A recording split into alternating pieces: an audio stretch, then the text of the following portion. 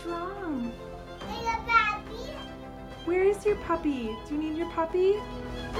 Puppy. Okay, Mommy will find it.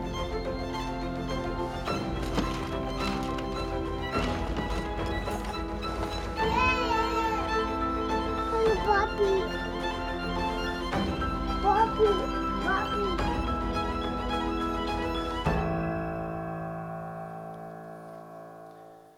We're going to start by a survey this morning, and I need you to use your imagination to help me out with it. I want you to imagine that you have just walked through two very wide open doors. And as you go through them, they close behind you.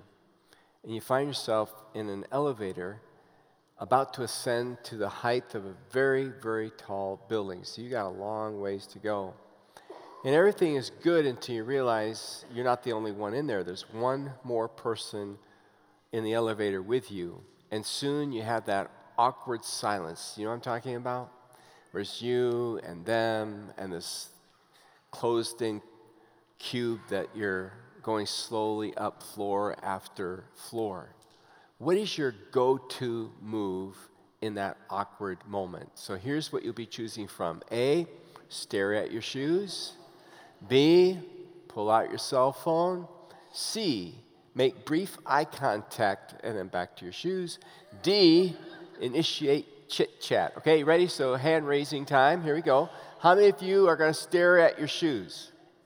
It's okay to be honest. All right?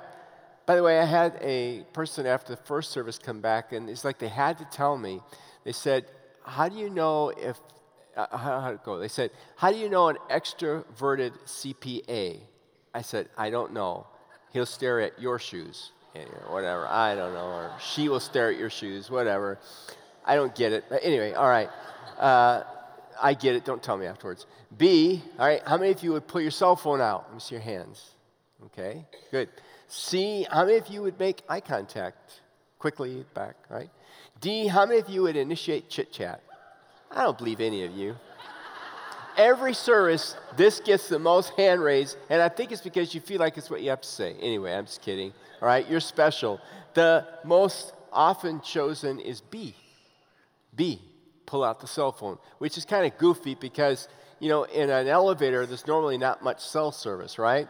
So it's kind of like when somebody pulls a cell phone out, in essence, what they're saying is what? I don't want to talk to you. I don't have time for you. By the way, I have a real pet peeve. I didn't do this in any of the services. I feel free to do it here. You know the iWatch things that people have now? I don't have one, but you know what I'm talking about? And now your messages come up on it, your pictures and your texts. You know what I'm talking about?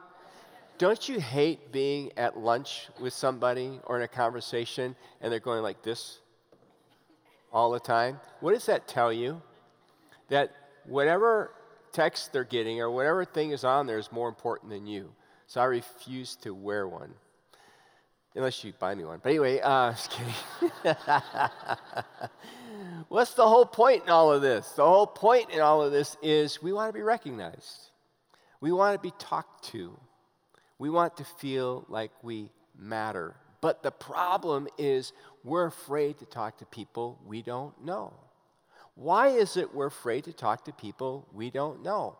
Researchers tell us it is because we think they will find us boring, that we will not find them enjoyable, they will not find us enjoyable, so we all kind of move to our corners. When the truth is, it's what we're longing for. We want a connection. We want a relationship. In fact, researchers have even gone further.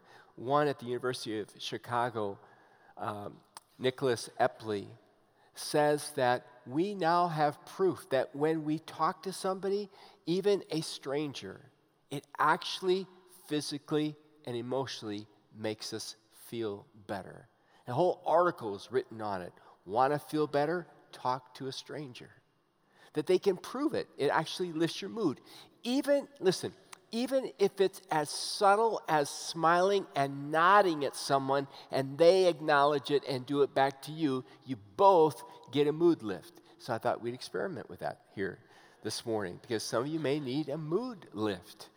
So here's all I want you to do. You don't have to speak any words. Just look at someone next to you and just smile like this and nod. That's all you got to do. Try it. Smile and nod.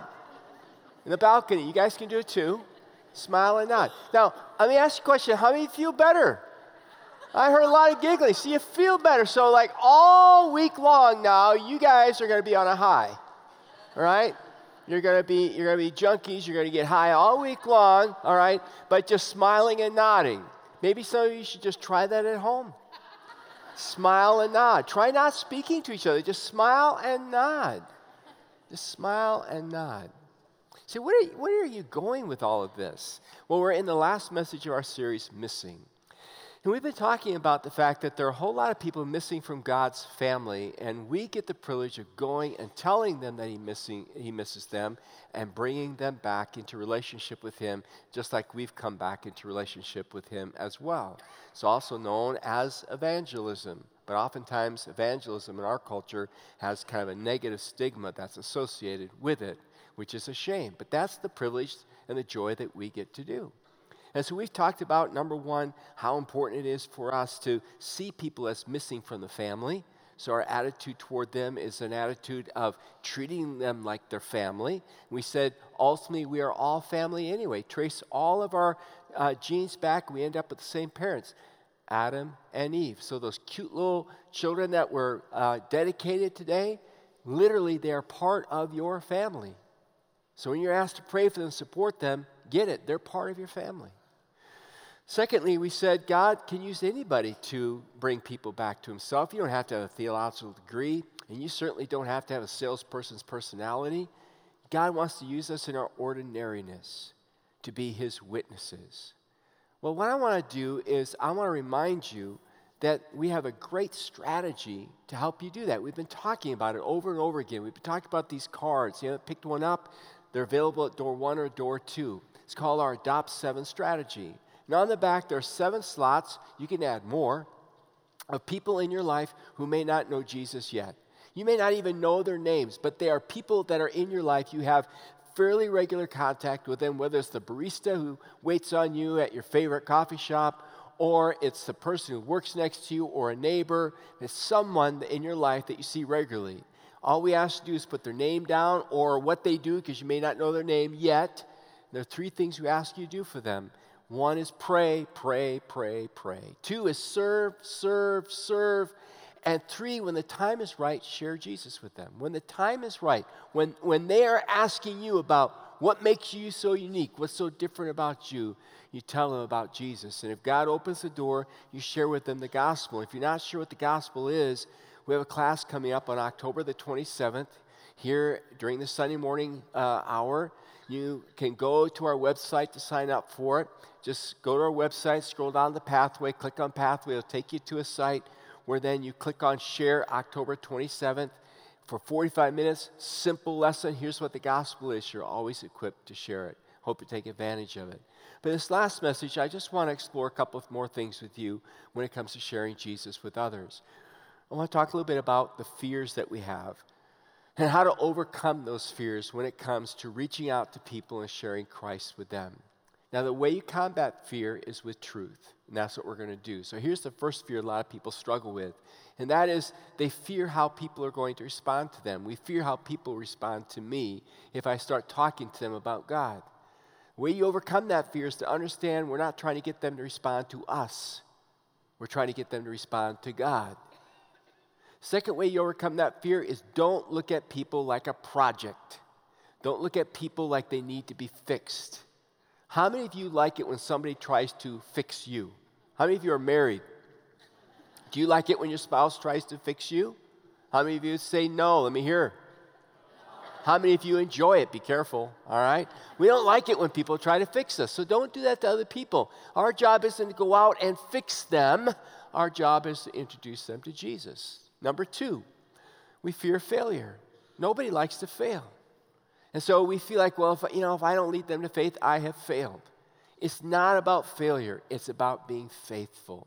Years ago, when Marcia and I were headed to California, where we were going to pastor a church out there, I remember on the way, I suddenly had a panic attack, and my panic attack was, what if I fail? What if I fail as a pastor? What if I fail as a teacher, a communicator? What if we fail to mix into this very cosmopolitan population in the San Francisco Bay Area?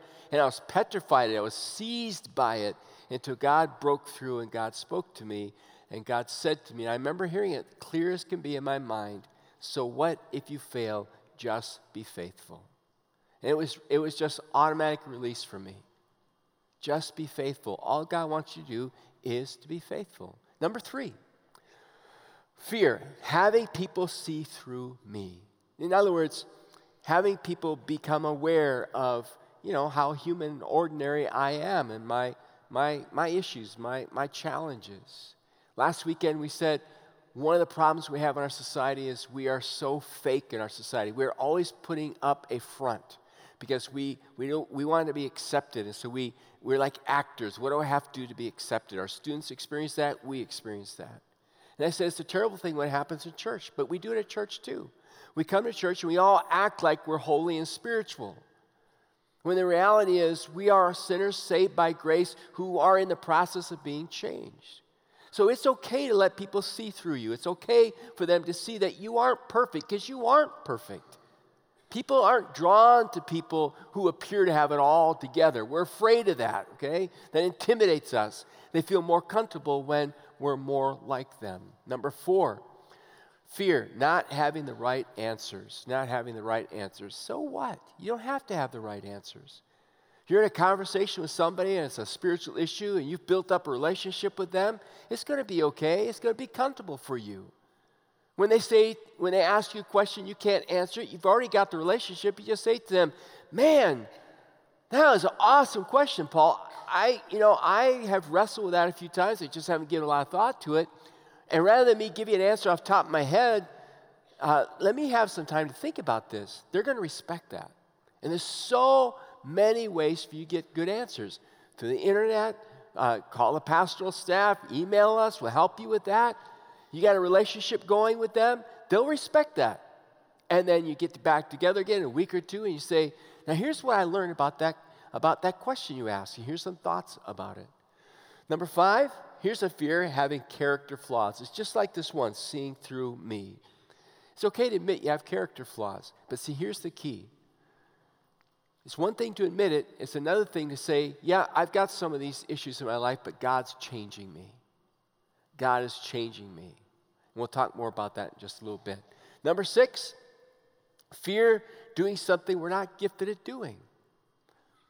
Doing something we're not gifted at doing. I want to say to you that all God wants you to be is who He's made you to be. God can use you with whatever shape you have, whatever your spiritual background, whatever your passion, whatever your ability, whatever your spiritual gift, whatever your personality, whatever your experience. God wants to use that. You're unique. Just let Him use that. You don't have to have a certain gift for God to use you. Number 7, fear being embarrassed. I might get embarrassed if I start talking to Him about God. The only time we're embarrassed is when we're making it about us and not about God. And it's not about you. It's about God. The other times that we get embarrassed is when we're operating outside of our temperament. When we're trying to be someone we're not. Like when we're trying to be really intellectual and logical. Like we're trying to be a Ravi Zacharias or a Sean or Josh McDowell or a Craig Lane. These are all intellectual Christians who, write great books and know all the arguments. If that's not who you are, don't be that. That's what will get you into trouble. Just be who you are. Trust in the Holy Spirit, not in your own intelligence, not in your own arguments. Because you can't argue somebody into the kingdom of heaven. You can't force somebody in the kingdom of heaven. Right? You can't hold their arm behind their back, mentally speaking. The Spirit has to do that in their life. Number 8, fear getting tongue-tied and saying the wrong things. You probably will. So what? So what? I love it. Matthew 10:19, Jesus said, you guys are going to be arrested, to His disciples. You're going to appear before judges and kings and courts. Don't worry what you're going to say. I'll give you the words to say. Trust me. And that's what we need to do as well. Number 9, getting corrupted by hanging out with unbelievers. Getting corrupted by hanging out with unbelievers. Boy, Jesus hung out with a lot of unbelievers, didn't He? And he wants you to hang out with them too. You say, well, I'm worried I might get corrupted by that. 3 ways to keep from being corrupted. Number 1, hang out with God a lot. Number 2, hang out with strong, healthy believers a lot. And then make sure you are hanging out with unbelievers. Hang out with all 3, you don't have to worry about it. You don't have to worry about it. See, well, let me ask you this question. If you had to choose one, obviously don't answer this out loud, all right? Which is your greatest fear out of the list I just gave you? What's your greatest fear? Or if maybe there's one I didn't put on there, what is it that gives you the most fear?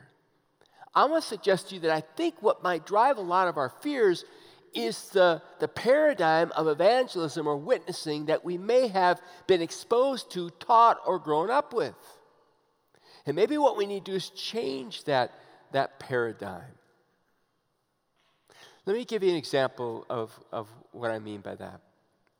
When I was younger and started ministry, the way I was taught evangelism, the paradigm that was given to me was that you arm yourself with a great outline, a survey, and you go door-to-door cold calling, which does not fit my temperament whatsoever. But back in those days, it was like guilt evangelism. So I got my training, I rehearsed it, I put my suit coat on and my tie, it was a different era. All right, put my name tag in the church I was from. I remember it so clearly in Ohio. And then if it was cold out, I would put my overcoat, and I would be like the Lone Ranger. Like nobody wanted to go with me. So I would go out, and I understand why they didn't want to go with me. I'd go out, and I'd knock on doors. And people would answer the door, and I would have this little survey, because that's what we were taught to do. And I would say, I have 5 questions I'd like to ask you, because I'm trying to determine people's religious thinking. Could I ask you these questions? That was the first question. Yeah, go ahead. Well, my first question is, are you religious at all? And listen to what they say. Secondly, do you attend a church at all? Then you'd come at them with the next question, and the next question was, if you were to die tonight, are you for certain that you would go to heaven? That's a really tough question on a first date. That kind of throws people back because they probably haven't been thinking about dying, right? And so if you can get past that question, they haven't slammed the door in your face, then you ask them, because they may say, well, I'm not sure. Then you say to them, well, let's imagine you did die today and stood before God. What do you think he would say is the reason he should let you into heaven? I hated doing that. I rarely got into somebody's home after those questions. And imagine me trying to train a whole bunch of other people to do that with me. Just did not work for me. It was uncomfortable. It was way out of my comfort zone. So if that's been your mindset of what it means to witness, I can understand why you got a lot of fear. I don't even think Jesus would be comfortable with that strategy if that's how training was taking place. You say, well, what paradigm should we use? Well, I want to suggest to you a little bit of a different paradigm. A couple of months ago, I got a phone call from a friend of mine from years ago when we met each other in California, and he said, let's go fishing. He's been asking me to do this for the last several years, and it never works out. And I had a birthday coming up, and Marcia said, you never go, you should go. And so I decided I would. It was this past week. So I met him out in Idaho. I flew out to Idaho, northern Idaho, beautiful country. And he said, you get out here and we'll take care of the rest. And he said, I want to introduce you to a friend of mine who's probably one of the best freshwater fishermen I've ever met. This guy can catch fish in any freshwater that you could imagine. He's got the boat, he's got the reels, he's got the lures, he knows how to read the water, read the fish, blah, blah. You got to meet him. So I thought, okay. So I met my friend, who then introduced me to his friend, who I kind of knew from a distance, didn't know him well.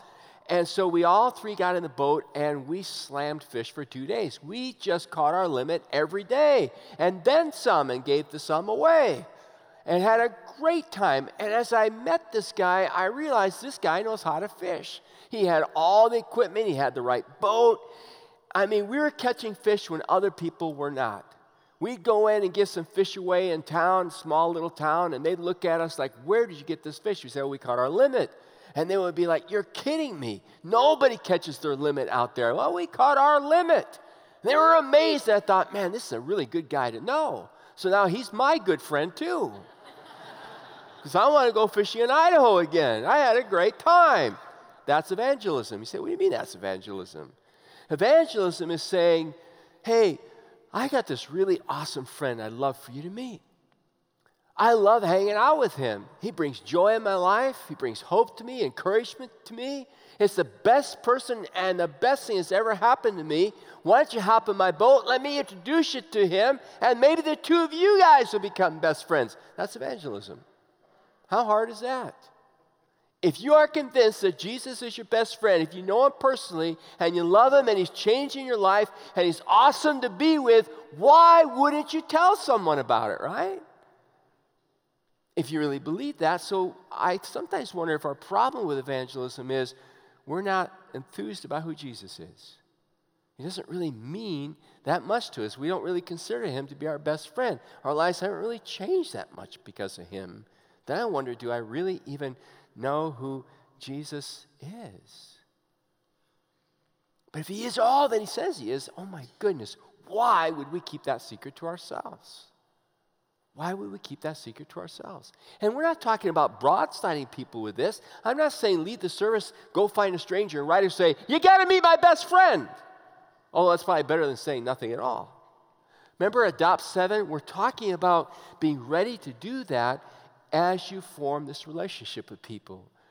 Because as you befriend people, they're actually starting to experience Jesus' presence already. Because where does the Spirit of God dwell? Romans 8:11. We talked about it last weekend. He dwells in me, right? He already dwells in me. They say leadership is all about influence. So is evangelism. So is witnessing for Christ. And I want you to look at 3 models quickly of influence in the Scriptures that God gives us with unbelievers. So Matthew chapter 5, if you want to turn there with me in your Bibles, Matthew chapter 5. That way you can meditate on these words later on. Matthew chapter 5 and verse 13. Jesus says, you, talking to us now, you are the salt of the earth. But what good is salt if it has lost its flavor? Can you make it salty again? It will be thrown out and trampled underfoot as worthless. So the metaphor we want to look at is salt, Matthew 5:13. How is salt influential? Well, there are a couple of different ways, says Mike Bechtel, who wrote a book called Evangelism for the Rest of Us. If I'm going to eat something, I don't go out and just buy a block of salt and lay it on my plate, right?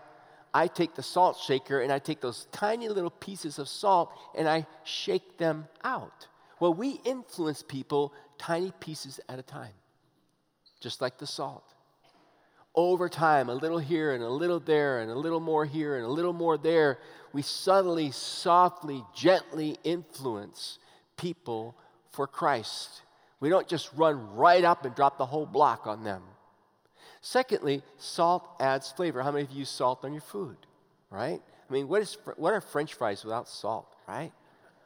Salt makes them taste good. So salt adds flavor. You and I bring flavor into people's lives. Man, when we bring Jesus into a conversation, it adds great flavor. When we bring Jesus into a friendship, it adds great flavor. When we bring Jesus to work, it brings great flavor. Because have you ever heard of the fruit of the Spirit? Love, joy, peace, patience, kindness, goodness, faithfulness, gentleness, self-control. How many of you would love to be married to somebody like that who is that way all the time? How many of you like to have a friend like that? How many of you like to have a boss like that? How many of you like to have parents like that? Have kids like that all the time? That's heaven, right? And we're supposed to be a little bit of taste of heaven on earth. As is in heaven, so on earth. So you and I, we get to bring that flavor. And I'm telling you, if we consistently bring that flavor, people are attracted to the flavor in us. The third thing that salt does is it preserves. In the ancient days, they used salt to preserve meat, like fish. Well, our analogy for that is truth that preserves. We live in a culture and a society right now that is desperate for truth. And there's all kinds of truth that's being offered right now. There's all kinds of different forms of morality that's being called truth, politics that's called truth, political views called truth, economic views that are called truth. I mean, there's just all this truth out there swimming. And you can just buy into what truth works for you. Well, the problem with all of that is pretty soon people discover, hey, this isn't really true. It's not changing my life. In fact, my life's worse instead of better because I bought into this. And at that point, people start looking around and saying, is there anything I can look at that's been consistent enough that I know whether I like it or not, I know it's truth because it's held up? And the answer to that question is only one thing that will do that, and it is the Word of God. And you and I, we are the Word of God. Because His Word indwells us, the living Word, and as we live out this Word. So it's so important for us in our society right now that we consistently live by the truth. But when the church compromises the truth, when we try to play games with the culture, when we want to fit in and so we change the word to kind of accommodate the culture, what happens is that when it all becomes a big stench, when that truth doesn't work anymore, they look at the church and they go, you guys are just as much a liar as anybody else. You bought into the same thing. Where's the difference? That's why Jesus said, when salt loses its flavor, it's worthless. Just throw it out. What use is it? So, man, we've really got to make sure we're being influential for Christ. Amen?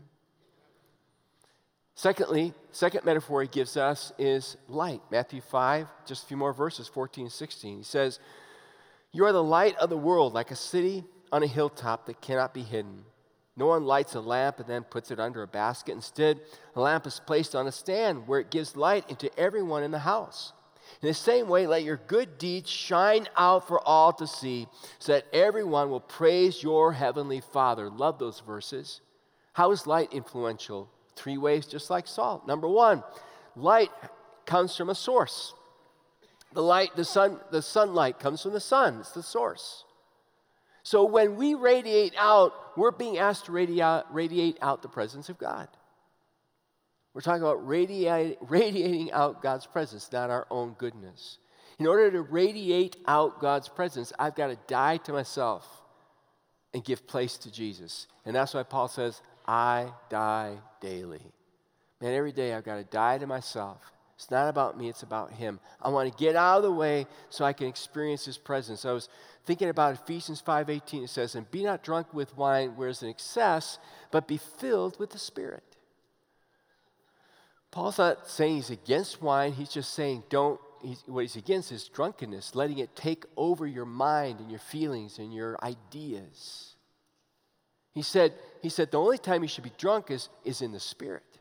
Let the Spirit take over your mind, your feeling, and your ideas. Live in that state of intoxication. Let that radiate out of you. The other thing that light does, light shines on objects or on people. When we let our light shine, we don't shine it on ourselves, we don't shine it on our goodness, we don't shine it on our success or even on our church. Our light shines on Jesus. We're always pointed to Jesus. He's the reason for what's happening, the good things that are happening in my life. Thirdly, when is light most noticeable? When do you notice light the most? When it's really dark. Shut all the lights out in a room and turn on just a tiny little pen light, man, you can see it because it's so dark. There's a lot of darkness in our society right now. There's a lot of darkness in our world. There really is. And while it feels like bad news and we kind of grimace about it, on the other hand, it's a huge opportunity to shine brighter for Christ and let people see Him in us and be attracted to that light. Third way that we can influence others is through change. So turn over to Philippians chapter 3 and look at a couple of verses here with me. Philippians chapter 3, verse 12. Paul's giving a little bit of a testimony. He's toward the end of his life. And he's writing to the church of Philippi, and he says in verse 12, I don't mean to say that I have already achieved these things or that I have already reached perfection. But I press on to possess that perfection for which Christ Jesus first possessed me. No, dear brothers and sisters, I have not achieved it, but I focus on this one thing, forgetting the past and looking forward to what lies ahead. I press on to reach the end of the race and receive the heavenly prize which God, through Christ Jesus, is calling us. Do you know what Paul's saying there? He's saying, I'm not perfect yet. I'm still maturing. I'm still growing.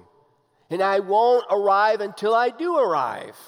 It's kind of nice to hear Paul say that he wasn't perfect, isn't it? And it's kind of nice when people look at our lives and realize that we're not perfect, and we know we're not perfect, but they see us changing. They see us growing in our marriage or in our parenting or in our friendships or at work in our attitudes. Some of the best times I've had is when I've had to go to people on staff or in other situations and say, I'm sorry, I was wrong. Because it says to them, he recognizes he's not perfect. And he can admit it, and God is doing something in his life. So those moments of change, of spiritual growth, are so impactful in people's lives. It's okay to be honest about that. It's okay to admit that and let people see it in us and let people see it through us. It's just not that hard. Everything we've been talking about is not that hard. I'm not asking you to go out and knock on strangers' doors. I'm not asking you to go out with a theological degree and present a 10-point outline. I'm just asking us and myself to just be us, but be more conscious of the people who are around us and form those relationships with them. And it just starts by prayer. And it starts literally with a nod and a smile. And you build that relationship till the opportunity comes and they say, tell me, why are you so different? And we say, well, hop in the boat. I want to introduce you to my best friend.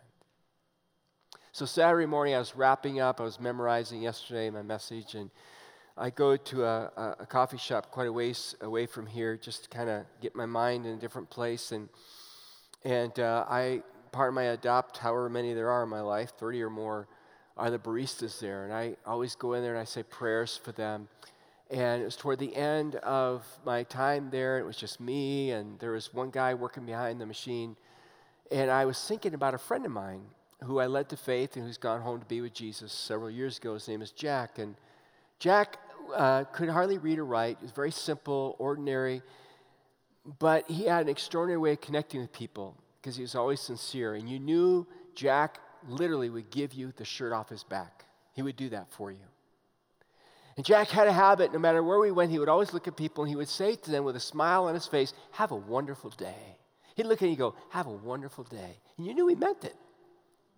And it made you feel good because you knew he meant it. And you knew if there was something he could do to help you have a wonderful day, he would do it. And I was just thinking that, and I was savoring that, and I thought, Jack understood evangelism, and then God kind of ambushed me and said, hey, when you leave, I want you to look at the guy behind the machine and say to him, have a wonderful day, and mean it. And I started to argue with that voice in me. Have you ever done that? I'm not going to do that. That's just not who I am. And you're going to tell everybody else to do it tomorrow? Tell him and mean it. Have a wonderful day. And I'm like, I can't do that. I'm just, okay, I'll do it. All right? But then it's like I had to make sure I did it the right way. So I got my backpack up. I got ready to leave. I turned around. He's busy doing something. And I said, hey, have a wonderful day. And I said it like that. I really meant it. Have a wonderful day. It's like he dropped everything behind the machine. And he looked up at me and he's like, thank you. You have a wonderful day. And we both felt great because we acknowledged each other. And now I get to build on that in my relationship with him.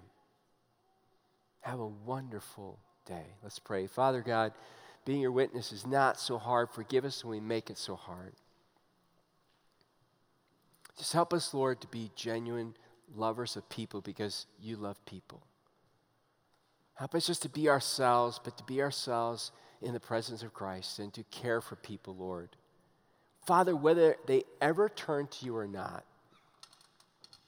help us to love people unconditionally, I pray. And use us in Jesus' name.